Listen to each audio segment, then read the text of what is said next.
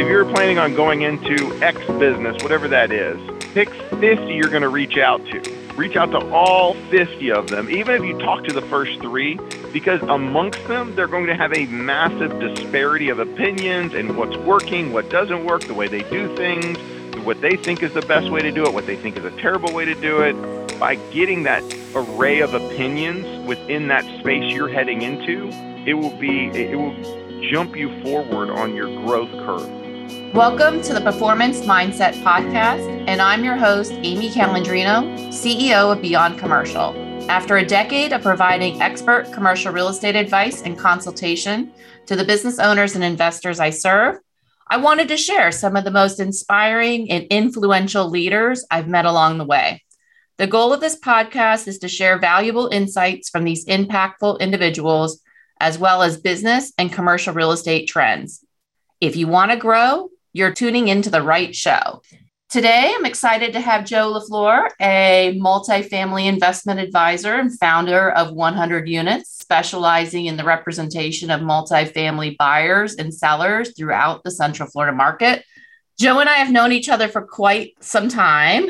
In fact, we've become friends and we've been able to also refer some business back and forth to each other. I really love his energy and his passion for serving his clients. Recently, Joe has expanded his operations, and when he moved into his new building, I sent him a Lady in Fern statue as a joke. So every time he looked at the plant, he'd have to think of me. So that's the kind of fun relationship we've developed. But in business sense, Joe's had a mission of creating a boutique firm with inside information and niche knowledge of the multifamily market to add value to his clients' investments. And that's what he's been doing.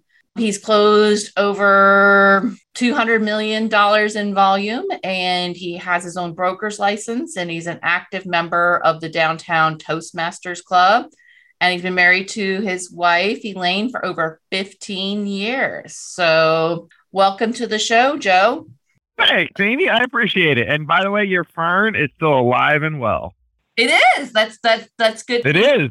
I have a habit of accidentally killing plants. And for a while, I was giving clients a gift of like an orchid. And actually, there's not many people that can keep orchid alive. So I think the ferns are a better play. But yeah. That's so good. Fingers crossed. Yeah. So let's start from the beginning. Tell me a little bit more about your background and how you got into this field. So background, grew up in Houston, Texas, went to University of Houston, got a degree in electrical engineering. Elaine and I then moved to Orlando, Florida in the early 2000s.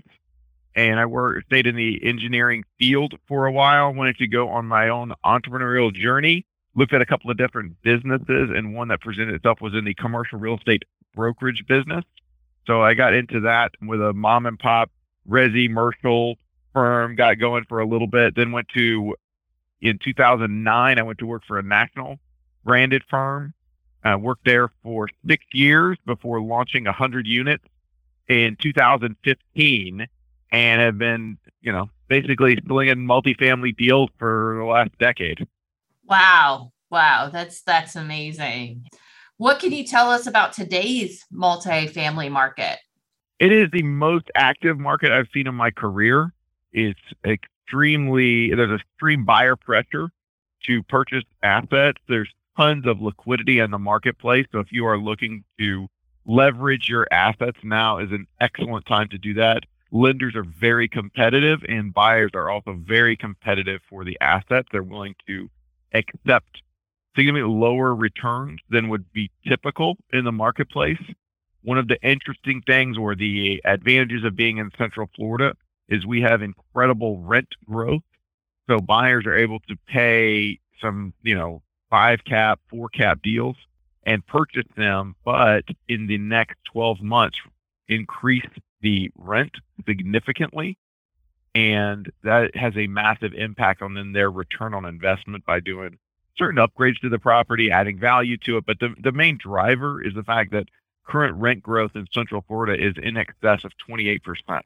And that you can make up for a lot of errors when your rent, your top line income is increasing at that rate. Yeah. Yeah. We've talked about it before. I do commercial and you do multifamily. We've talked a little bit about the differences, but in a different context. For those, I might be bringing a lot of people from the commercial world. What are some of the key differences between like multifamily and commercial that you've seen? The main difference between the two assets is when you look at the different asset classes, when you look at multifamily deals versus industrial, retail, office, the major difference is in the operations. You have retail, office, industrial, you have 3, 5, 10, 20-year leases. You have corporate guarantees or corporate tenants that are looking to take care of the asset. You have also much less landlord responsibility. You are going on the opposite end of the spectrum when you're in the multifamily space, where 100% of the asset is the landlord's responsibility. You have continuous tenant turnover. You have a maximum of 1-year leases. So you have tenants moving in, moving out every single month. You have units that have to be turned. You have air conditioners that break, toilets that leak. There's the maintenance issues and the management issues and the speed of the management decisions is much more in depth in multifamily than in commercial. Typically in commercial, you're going to be making some serious decisions on each space 3-5 years.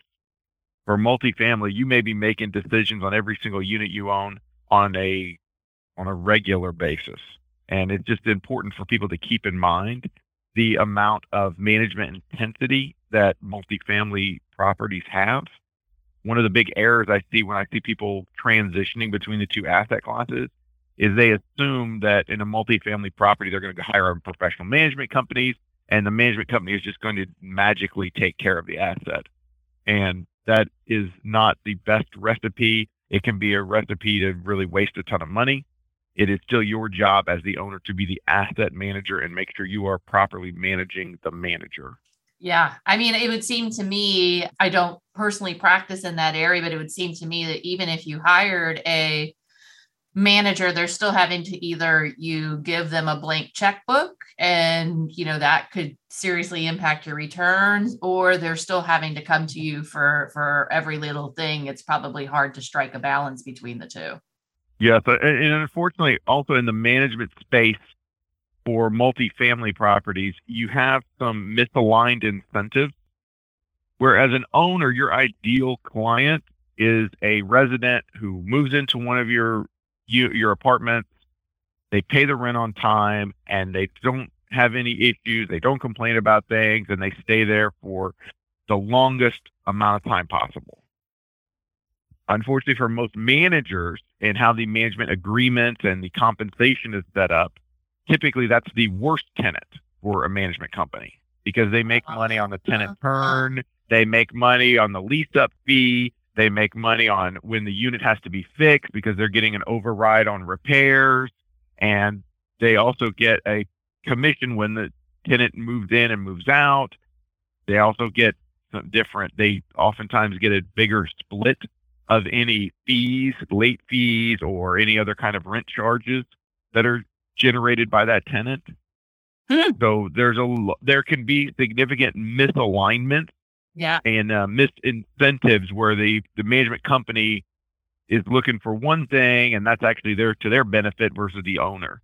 And it's something to read very carefully in when you're signing up with a management company.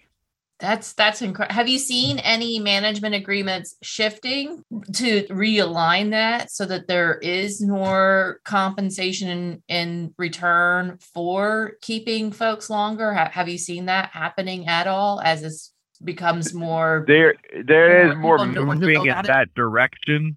Mm-hmm. Yeah, it's one of the things that's moving in that direction, but it's very difficult to actually put into place unless you're an owner operator. Yeah. Because you also have the incentive as the owner, you want to run the property and, you may want to take the most cash flow out of it. Well, as a management company, they want you painting the building all the time, fixing roofs, fixing plumbing, putting new air conditioners, putting in new appliances, putting on a regular basis because it gives them a better asset to manage and easier to manage. Unfortunately, on the owner side, that means all the income is going back into the property and you're not getting any of it. Oh my goodness. Yes. That's So there's a lot. It's a struggle even as an owner operator where you have complete control, but it becomes a serious struggle when you have another third party that has a different level of or different set of incentives. it's like a tug of war almost is what I'm visualizing in my head. Yeah. Oh, so So interesting. it's important. It's very important to make sure when you're hiring a management company, and the most important is actually the specific manager that's going to be running your asset. That that relationship that you have with the person that's on the ground in your walking your units in your building, talking to your tenants. It's that relationship is very important, and a lot of people think it's the management company as a whole. The that would be more on the reporting end, but the Right. actual operations of your property is greatly affected by that person who has a relationship with each one of your residents. Yeah, it's who the tenants are having into their homes to fix things and they're interacting with. That's really important to bring out. And again, something I hadn't even thought about because your world is so different than mine. Yeah, that's so interesting. So especially like in industrial, we have triple net investments where, they almost run the property like it's their own, but multifamily's, so different. So awesome. What do you think? And I think this discussion kind of highlights a little bit of it, but what do you think sets you aside from other advisors in your industry? I have unfair advantage, and at 100 East, we have an unfair advantage here in the Florida market because we've got so much ground roots. We've been doing this for a decade, and it helps a ton to just have been there for so long, and Mhm. you know buildings better than anyone else because I've been inside so many of them. I've sold so many of them. It also gives you a massively an unfair advantage when appraisers have to call you because I'm the one that sold most of the buildings around the ones they're appraising. So I help out clients on a regular basis when they're doing refinances because I'm able to talk to the appraiser, explain why the nuances of each of the buildings that were sold comparables that they're using. So it gives me a huge advantage that most people don't have. And it's also just, I really enjoy doing the business. Mhm. Like it's fun helping people out and take it's like, hey, they're looking for some strong investment. They're looking for what to do with their money. And I'm able to put those puzzle pieces together in a way that best accomplishes what they're looking to achieve. It sounds like not only have you done some of the properties same times, but you probably have a lot of repeat clients as well. A ton of repeat clients. Yeah. We do a lot of business with it's interesting right now. We are getting more and more investors from out of state, out of area. Some either if and even foreign capital is coming in to Florida. We've been hit nationwide actually just because of the massive impact of population growth here. With so many people moving here from California, from the Midwest, from New York, it is really also impacting the investor pool that we're seeing investing in multifamily properties here in Central Florida. And I think there's an interesting, relationship between residential, commercial, multifamily, all three of them together. One thing I'm seeing in my area is that they're deepening the Jacksonville port.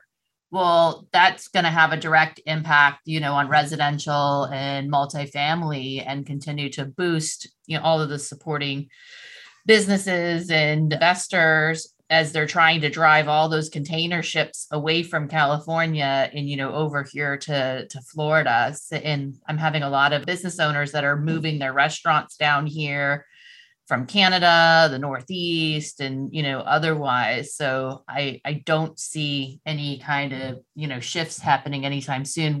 What other trends are you seeing that are going to continue to support the population boom here? You got a number. You just talked about the ports. So look at Port Canaveral.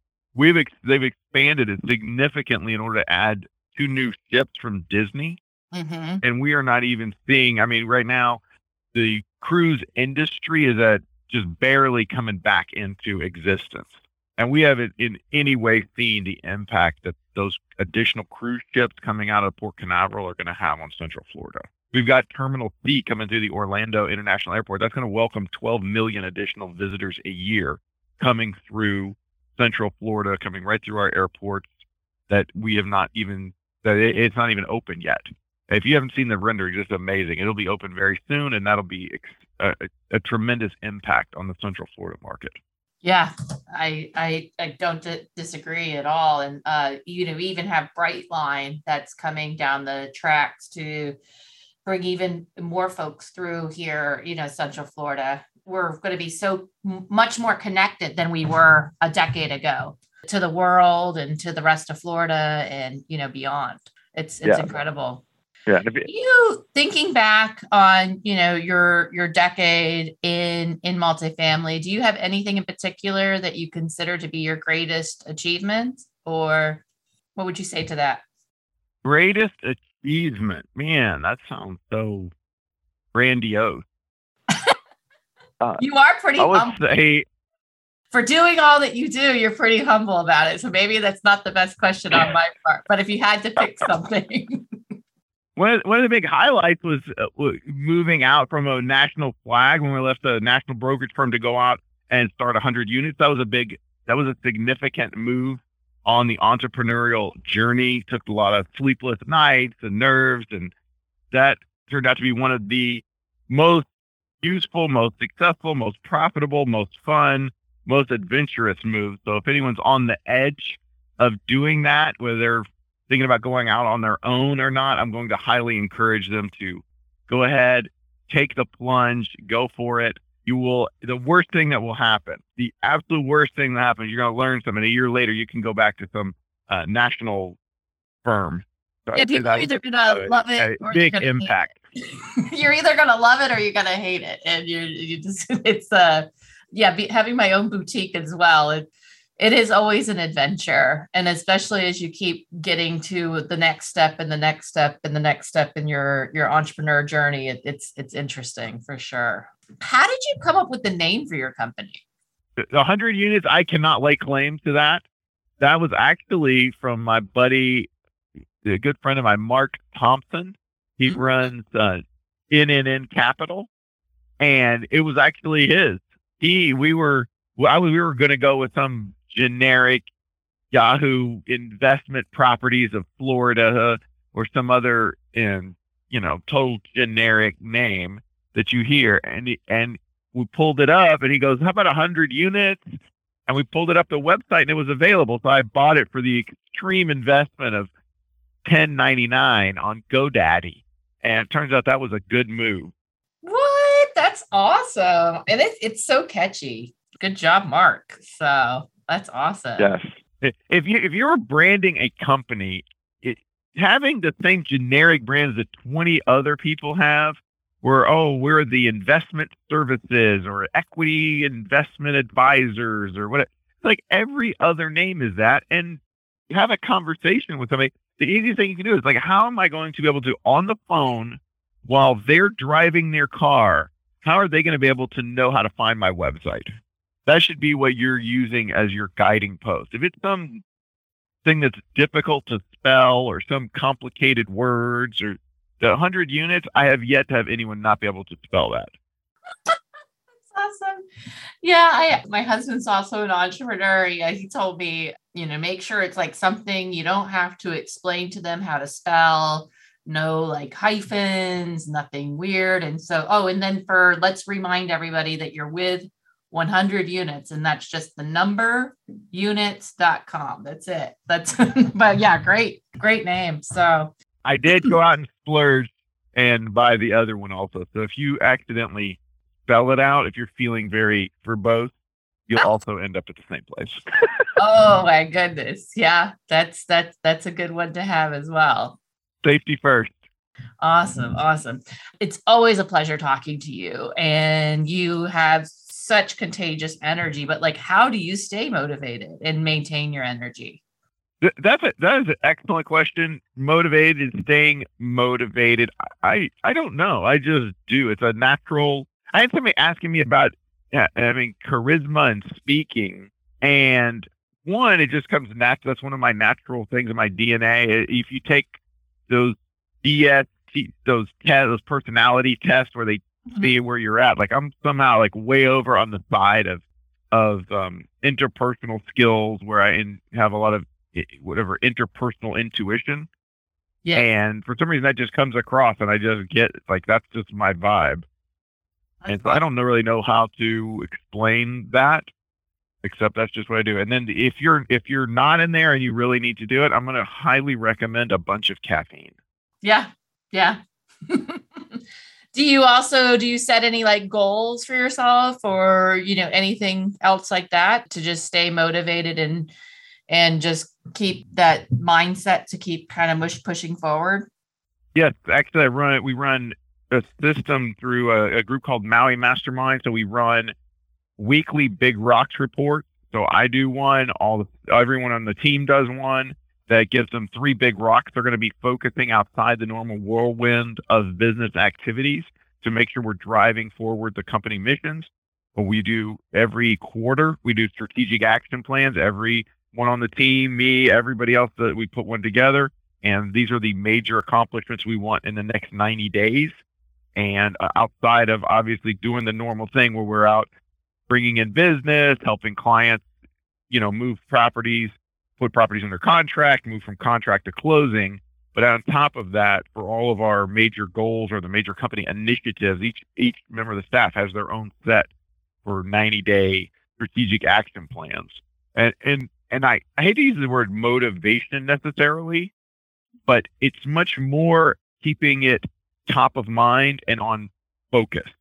Because it's very easy to just get distracted and running and you're very busy. Yep. But by carving out a few hours every day or an hour every day to make positive steps on something that you've determined to be important, if you see it every day, you can start moving forward big rocks or important goals that you have. As opposed to motivation where you're like getting all excited and then 2 days later you forgot what you were excited about. It's much more keeping it top of mind and keeping a focus on those objectives. That's interesting. The strategic action plan is something that you set like on a quarterly basis. Do those big rocks tend to tie into those, or are they? Correct. That's where they're coming from. They're the action steps you've chosen that should lead, by doing those steps, should lead to the accomplishment of those goals. That's a great idea. So like recently we decided we were going to make an impact on the database. So we run a database of properties, database of owners throughout the Florida market in multifamily space. Yes. In order to improve that, because that's such a big impact on our business, we were looking at what can we do to have constant improvement, because it does change. I mean, properties sell. You have a buyer and a seller. You had somebody who used to own the property, then they sold it. So now you got to update it. New properties get built. Every now and then properties disappear, but it's important to have those up to date. So we were looking at, over the next 90 days, what can we do to take from where we are right now to where we have a significantly better database with marked improvement. And we moved through a number of steps we were going to go through. And in this particular case, what we chose was we needed actually a dedicated employee to manage that database and make sure it stays up to date with the latest sold comps, with the latest information on each of the owners. And in order to do that, we needed an employee. So we went through, how are we going to hire the employee? Where are we going to find them? What's the job description going to look like? What's the compensation plan that they should expect? What are our non-negotiables for a new hire? And you put all those together, then you launch out the marketing program. Like, where are we going to find them? Do we hire? Are we going to do it in-house? Or are we going to hire a recruitment firm? Okay, that decision needs to be made by this date. Candidate, how many are we going to interview? Wow, that's amazing. And then you've been able to give ownership of thinking through those decisions through your team, so you don't even have to own it quite as much, and they're more so able to kind of give you, we've already thought about this. This is where we're kind of heading. It helps. The other thing that happens is I come up with a million just super genius ideas, if I do say so myself. And by having to actually write them all down, it makes me and the team look at them and say, those are the best ideas ever. We really should launch a new firm and start doing an office in Houston, Texas. That's where we want to do that. Maybe not today. Right. Maybe that should be later. Maybe this quarter we should focus on hiring our database administrator. Yep. Awesome. Oh, that's because if there's one fault I have, it is definitely shiny object syndrome. Yes. I just love anything new and exciting. I can't help myself. I used to work at a law firm, and prior to getting into commercial real estate, and there was one particular attorney at one place, and I'll just leave it very vague, but he had shiny object syndrome, and you had to really very much do that. And I could even get it too. It's exciting and new ideas. But yeah, writing it all down strategically makes you think about what all is involved with it, so that also you probably keep yourself from as much whirlwinds that you're talking about. Yeah. The other big thing I have is, as an entrepreneur, as an owner of a business, it's difficult to say when you look at something new and you're excited about some new idea, and the next you're excited this idea, and you're looking at different things. What you don't see or you don't feel often is the massive whiplash that puts your team through. Yeah. That's a good. When you're changing directions, you don't look back and see the fact that you just threw them 180 degrees off where they were focused on, and now they're going to come back to some other thing. Whereas if you had to make a plan and you had to actually go over it with them, and this is where we're going, and this is just by even having it written out and having that discussion, it keeps me back on track, and it makes sure that they can see where the track is. And if they have some issue, they have a right to bring it up right then. And a lot of times they'll be pushing me back on to say, wait, we were going this direction. Your idea is over here, which is a great idea, Joe. That is really brilliant. Maybe we should put that off and stick on the direction we're already going. That's awesome. I love your teammates feel very comfortable giving you feedback. I think that's not prevalent in a lot of organizations. And, I know that it makes you a lot stronger than your other competitors, where, they maybe don't have that same accountability from their team and from their teammates. But what I would say is, I listened to a podcast on feedback. And when I first heard that, I thought it was just such an incredible thing. And that's when I thought to myself, I'm like, well, maybe I'll talk about that in having that performance mindset, in talking with other people, and then sharing their feedback. But that's two things I've discovered in, launching this podcast is some of the most successful people that I've talked to have that type of atmosphere of trust and accountability and teamwork with one another, as much like a sports team does, some of the best sports organizations. So kudos to you, Joe. I think that's awesome. Thanks. Well, I appreciate that. I always look forward to a kudo. Yes. What is your typical day like a weekday? How about today? Yeah. So this morning I got up 4:45. I had my trainer at the Y, 5:30 to 6:30 at the Y. I get up, you go and jog from my house to the Y, which is 2 miles, work out at the Y for an hour with my trainer. If you're not, I will say this is a freebie. You look at all the money you're investing. If you're not working on a regular basis, go hire a trainer, man. You can't think about them. Like, let's say that trainer's costing you whatever, $6-7 a year. It's impossible you're going to go back and go, I could have found a better investment for that money than having somebody be there that you are for sure are going to go there because you already spent the money. Like, that is a valuable investment. Then get up, jog back to the house, grab some coffee on the way to work, and usually in the office, 8 o'clock, 8:30-ish. And today, then right now I'm actually in my car, and I'm be in a Popka for walking a property tour midday. And then I've got a couple things this afternoon I got to take care of also. So there you go. That was today. I've been on the fence on getting back with a personal trainer. You have me going back the other way. So back towards doing that, or at least I think at the very least you have to have an accountability, partner or something to keep you going. It really helps. So I've had a Y membership for, I don't know, 15 years. if you added all the times I went there for the first 10 years, that was when I did not have a trainer.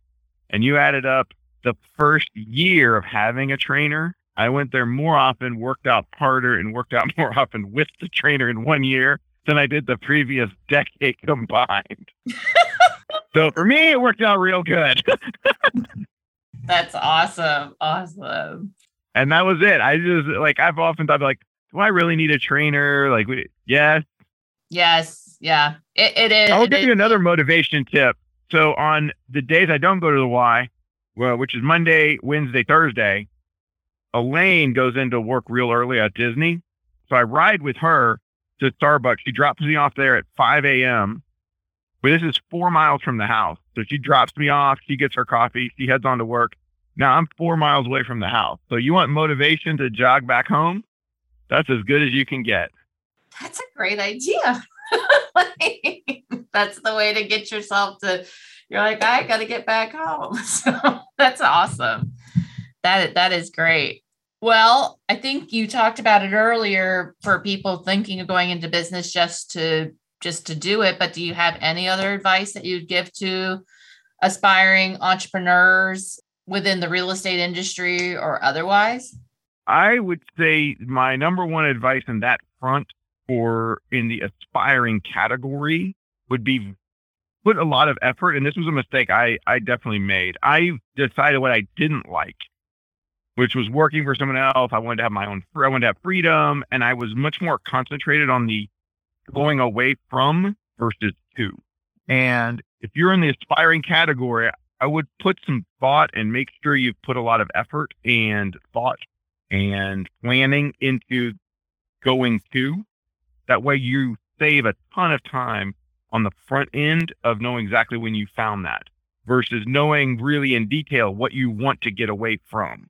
Really visualize where your passions maybe lie, or, what is it that fuels you or what makes you tick, and what do you most want to do, not what you don't want to do. Yes. That will have a big impact on your success journey, and it will save you a couple of years that I ended up just basically, as much as I like to look at it as education, it was a slow, expensive education that could have been a few weeks if I would have thought about it ahead of time and really planned things out.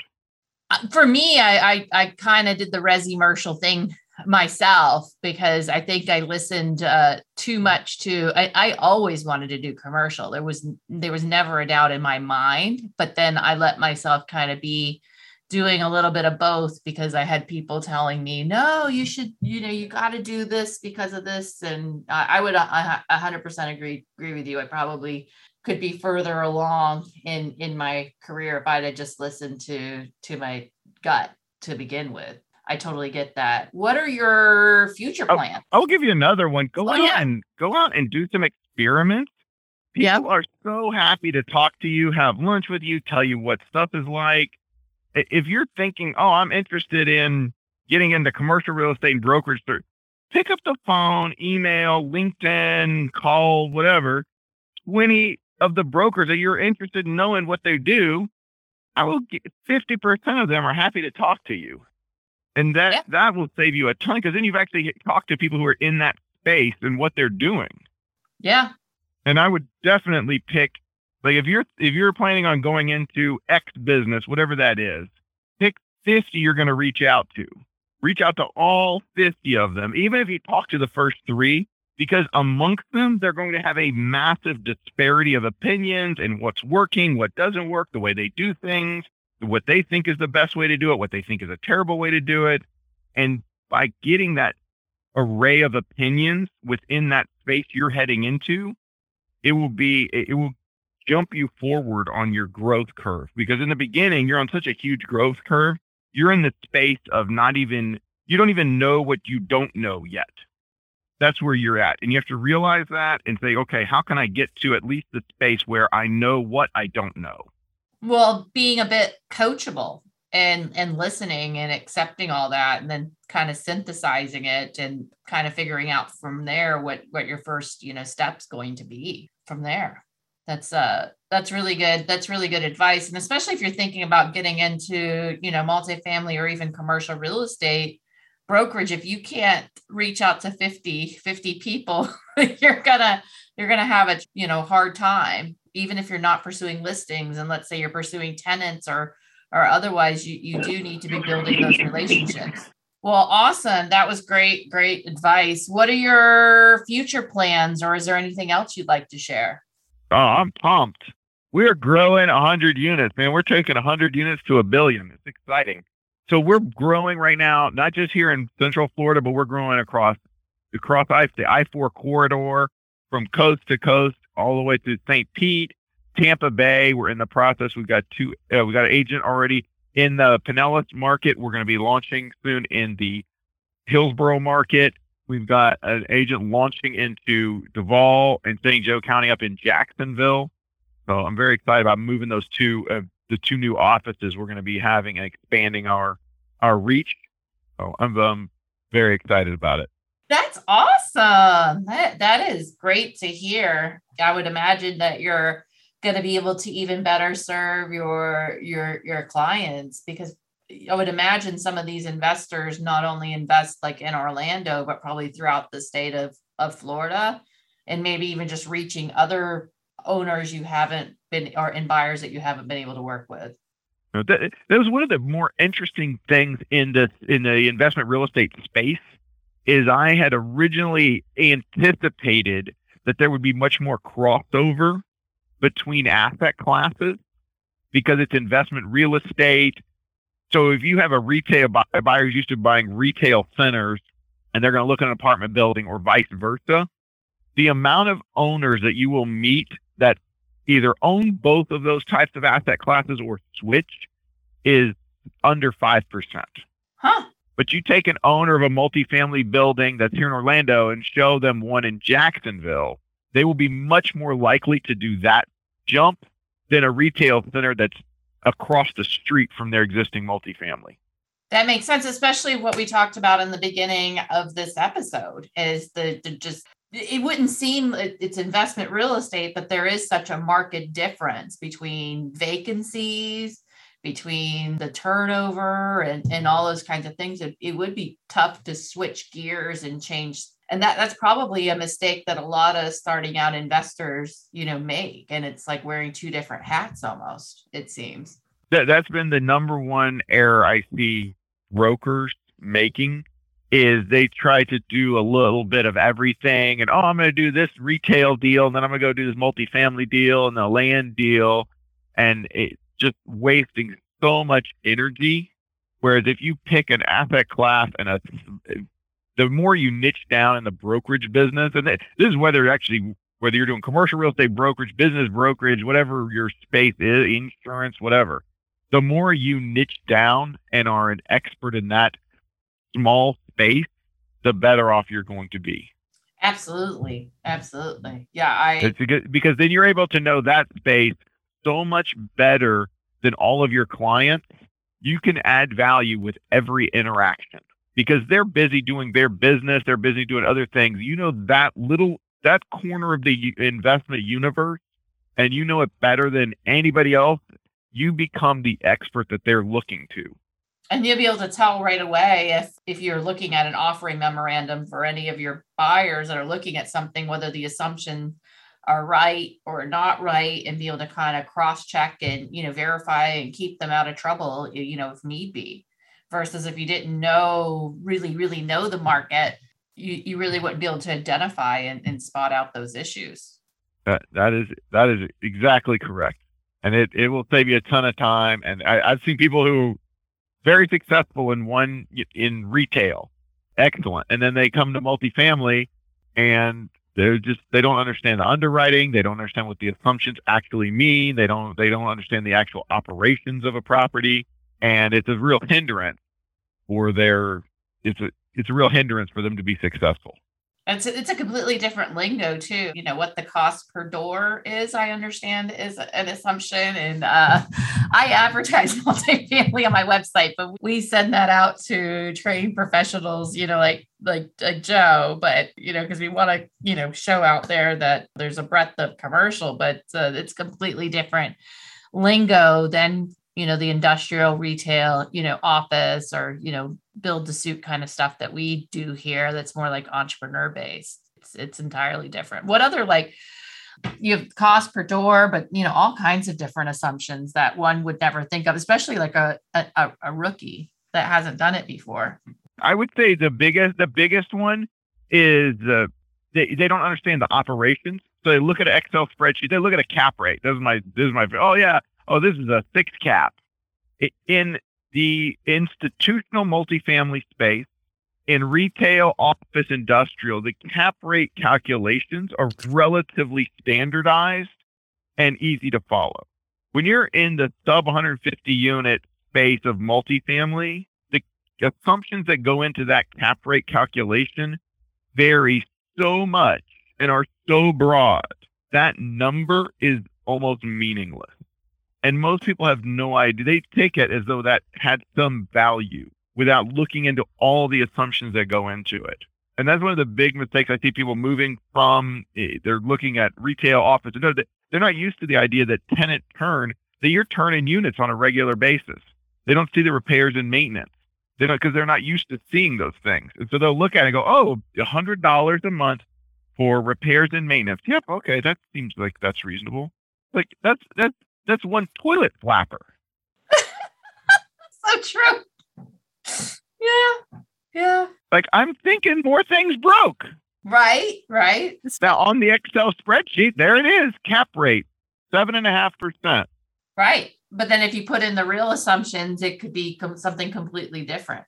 It could be like even probably management fee, $50 a month.